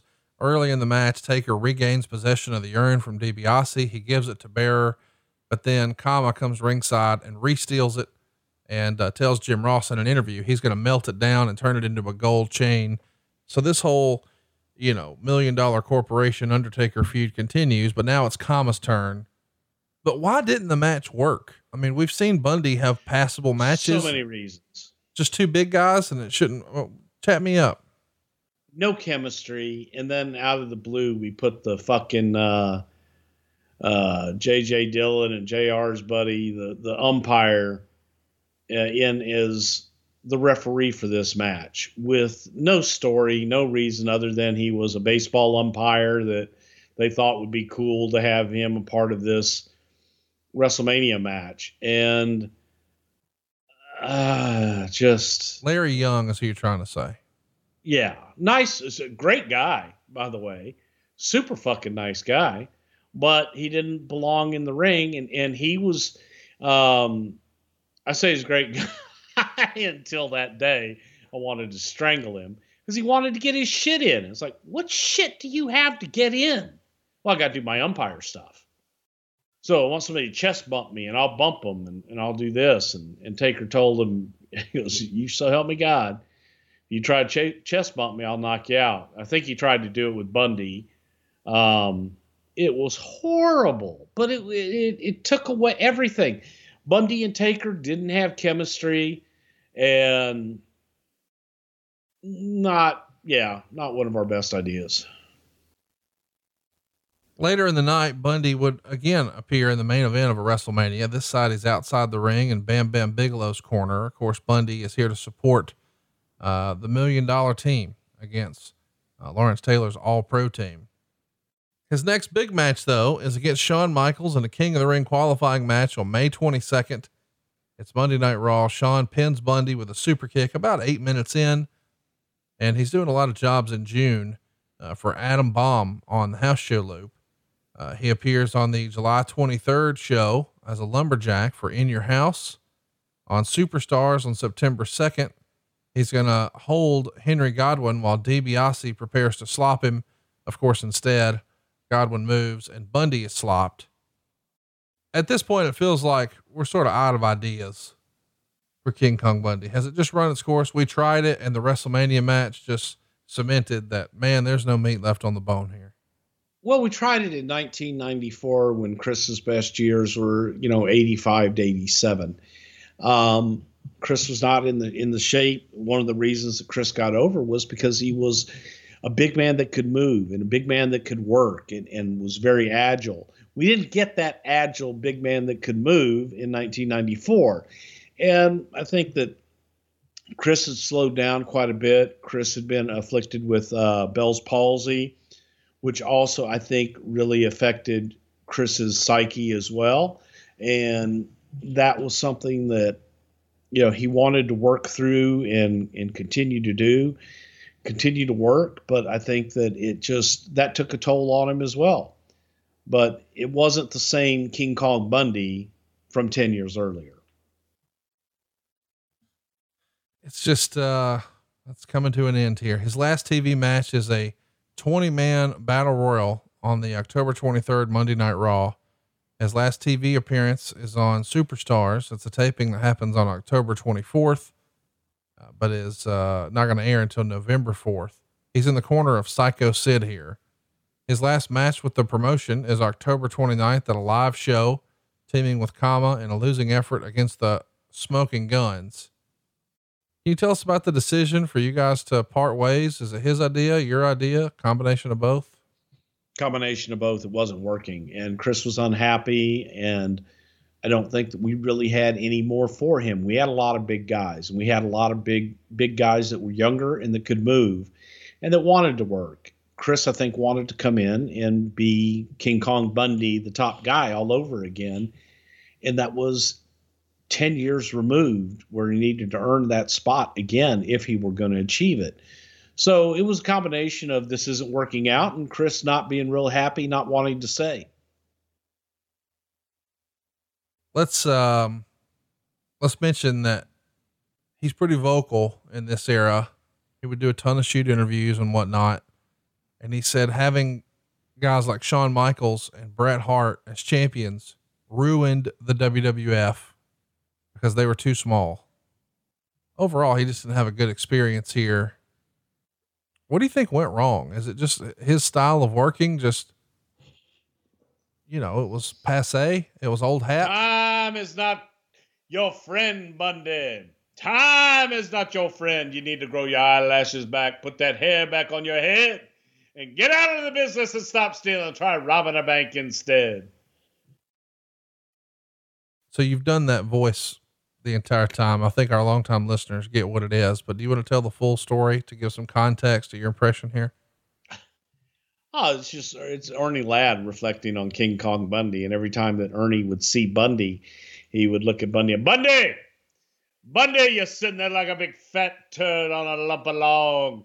And you're stealing money, Bundy. Every time you go to the bank and you cash a check, you're stealing money, Bundy.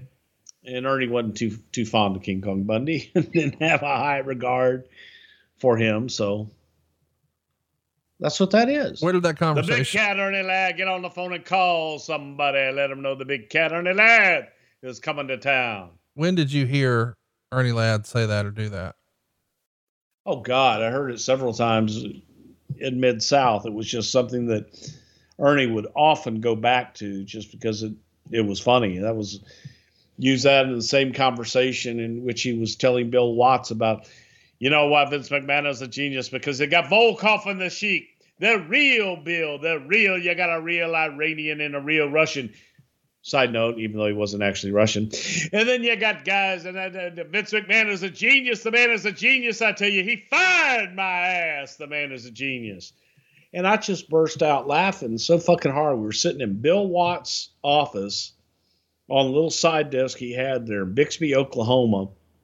And I'm just laughing so fucking hard going, Vince is a genius because he fired your ass? Ernie realized what he said and listen to me, Pritchard. But anyway, it was, Ernie quoted that an awful lot. You're stealing money, Bundy. Talk to me a little bit about when you first met Bundy. I mean, I'm sure you worked with him in some of the territories. Did you just see him when you were with Watts, or did you also work with him some in the Bosch territory?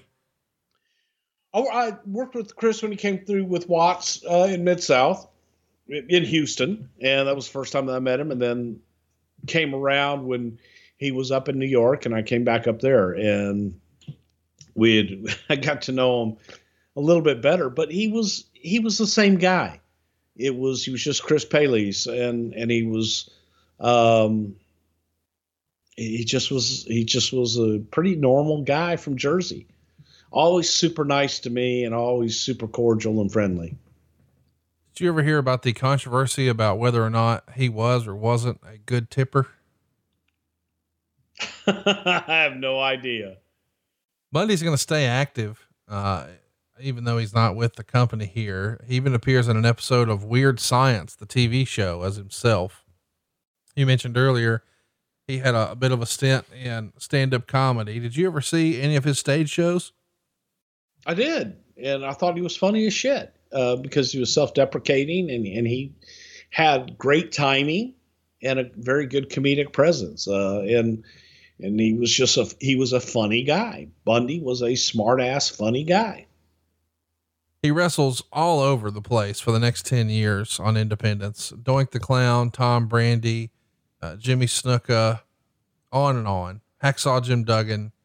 I think he, officially retires in May of 2007. And his name pops up again when he's a part of the class action concussion lawsuit against WWE, which was ultimately thrown out of court. And unfortunately we lost him just last year, March 4th, 2019. He passed away at the age of 63 from complications from diabetes. He'd been fairly active on Twitter and, including right until he died. The company acknowledged that Bundy had passed away with a graphic on TV, but there was no video package or anything like that. New Japan did a 10-bell salute to Bundy in the ring prior to their anniversary show. And I saw in my research, he was a cat person. When he passed away, he had 10 cats that a local animal shelter had to rehome. And, I don't know, man. It's fun to go back and do these deep dives on guys and learn a little bit about them. What can you tell us, about the man behind the character, Chris, that we may not already know or have covered here today? Well, again, to me, he was just a super nice guy that achieved stardom at an early age. Think about it. He debuted in 1981. And then in 1985, he's headlining WrestleMania, or 1986, he's headlining WrestleMania. So that's a He's 30 years trajectory. Old. At 30, he's on top. 30, he's on top, but after only being in the business for 5 years. Right.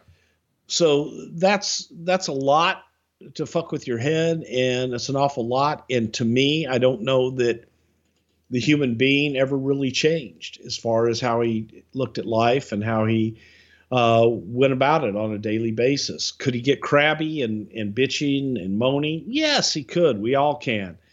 But I think that he was genuinely a pretty good guy. I always got along with him pretty damn good. And he was, when you look at people, and I would go to conventions from time to time, and do autograph deals. And there were always a handful of people that no matter what, I always had to find my way over to say hello. And, if Jim Duggan's anywhere on the floor, I've got to go say hi to Jim.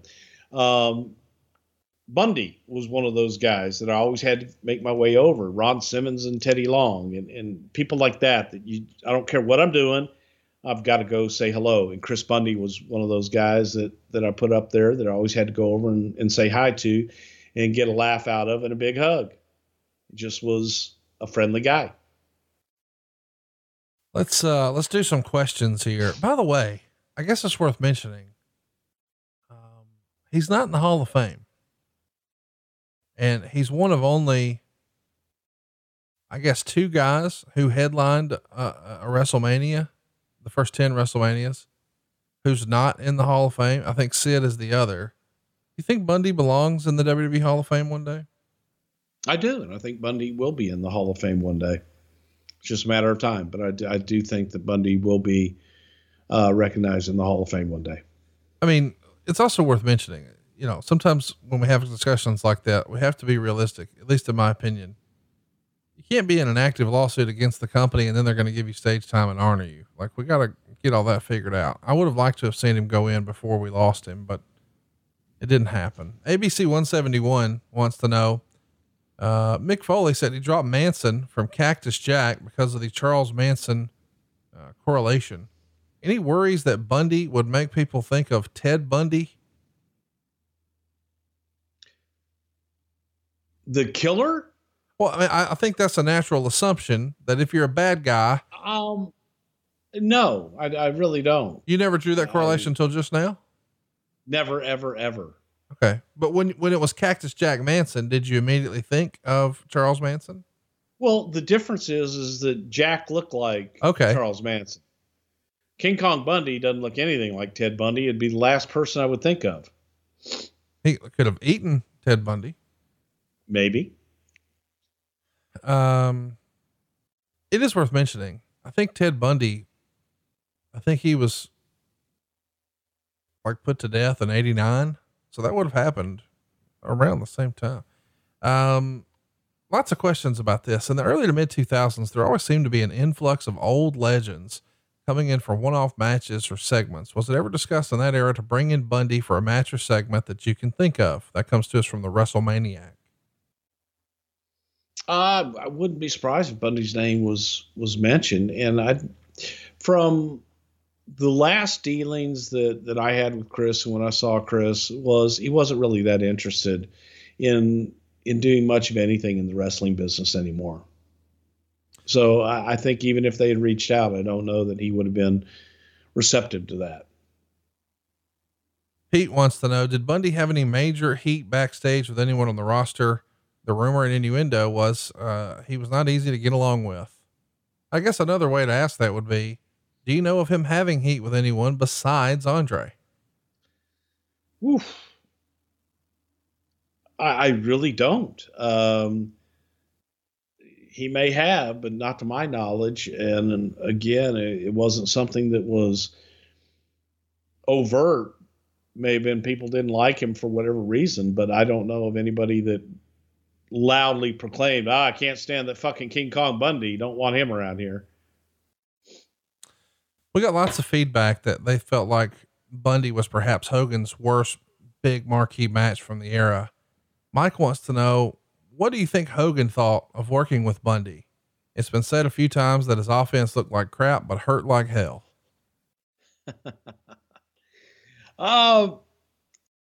I think that Hogan liked it as the WrestleMania program that it was, from the standpoint of it was a gigantic monster that seemed unkillable that Hogan could conquer. So to that, I think that it did work. And I don't know that it was Hogan's favorite opponent, but it certainly wasn't his least favorite. Pender J wants to know, who was Undertaker's least favorite WrestleMania opponent? Giant Gonzalez, King Kong Bundy, or Mabel? He didn't wrestle Mabel. Giant Gonzalez, without a doubt. Yeah. Here's a big one. Jason wants to know, I've heard King Kong Bundy say Vince made a lot of promises to him upon his return to the company in 94 that never came to fruition. Does Bruce know anything about what was planned for Bundy after his return? Yeah, it was, Chris, come on back and let's see what happens. Again, it's a classic tale of talent. People in general will hear what they want to hear out of a Vince conversation. If Vince says, hey, that outfit looks great. Vince loved this outfit. This is what I'm wearing, forever and ever from now on. Or he says, I could definitely see you at some point being a champion. Vince promised me the title. That's what they hear. And it's, as far as promises, he was promised opportunity like everyone else, and there were no other promises made. Do you know who Bundy rode with? He rode with my fat ass from Stanford to the hotel when he came back. God, I don't. What do you think his legacy in pro wrestling will be? Is it all about that Saturday night's main event with Hogan and WrestleMania 2, do you think? I think that it's going to be about the 5 count, and believe it or not, I think more people would probably know Bundy for slamming Little Beaver in the elbow drop at WrestleMania 3, simply because of that massive audience that saw that and remembers that, and the just absurdity of it all. Well, I'm glad we got to pay homage to one of the great big men of all time, a character and a half, man. But next week we're doing something that we have planned almost since the beginning. I think it was 2017 when we both agreed that we were doing next week's show. It's November 13th. It's the late great Eddie Guerrero on the 15-year anniversary of his death. Is this going to be one of our most emotional and important episodes that you've ever done, do you think? Looking forward to it, not looking forward to it all at the same time. We'll round out the month of November with Survivor Series 1995, and then of course Survivor Series 2005. And at some point this month, we want to block out some time and pay tribute to the incredible Andre the Giant. That's our plan for adfreeshows.com. You get all these shows early and ad free there. And, Bruce, I don't know that you've seen, but your brother made his ad-free shows debut earlier this week, breaking down classic matches, explaining why they worked and why we loved them so much. That's probably right up your alley, isn't it? Yes, it is. And if there's anybody that can tell you the whys and why nots of the business, it would be Dr. John Richards. Don't forget to check him out. It's X-Ray with Dr. Tom over at adfreeshows.com. If you've got a question for next week for Eddie Guerrero, it's easy to ask. Scoot over to @Pritchard Show. He is @Bruce Pritchard. I am @Hey, it's Conrad, and we are out of time. We'll see you back right here next week for Something to Wrestle With. Bruce Pritchard. Rock on. By the way, the best way to introduce Something to Wrestle to the wrestling fan in your life is to send them to our YouTube channel. It's youtube.com/something to wrestle. Do us a favor. Go hit that subscribe button right now. You'll get a sneak peek of upcoming episodes, lots of fun clips to show your friends. And maybe best of all, we have a ton of new giveaways headed your way over at youtube.com/something to wrestle. Plus we've got a ton of new gimmicks up at boxofgimmicks.com. For instance, we've got a lot of Dave Silva's cover arts on posters. There's lots of different ways to support the show and be a part of the ad-free show community. Check them out right now at boxofgimmicks.com. And don't forget to hit that subscribe button over at youtube.com/something to wrestle. The most hated jeweler in America is excited to introduce you to someone very special. She's beautiful, classy, and she's brilliant. She will dazzle you. People can't stop staring at her. Meet Krista. She's easy. Wait, what? Krista is Steven Singer's most loved engagement ring and takes the stress and guesswork out of finding the perfect ring. A bright white, 100% eye flawless, near colorless, high quality, round, brilliant cut diamond, expertly set into a classic solitaire Tiffany setting that will withstand the test of time. Krista is available. She's ready for love and ready to meet you. Steven Singer isn't in the jewelry business. He's in the love business. This magnificent full 1 carat round brilliant cut diamond is only $31.98. Real jewelry doesn't have to be expensive. Plus free shipping and 12 months interest-free financing.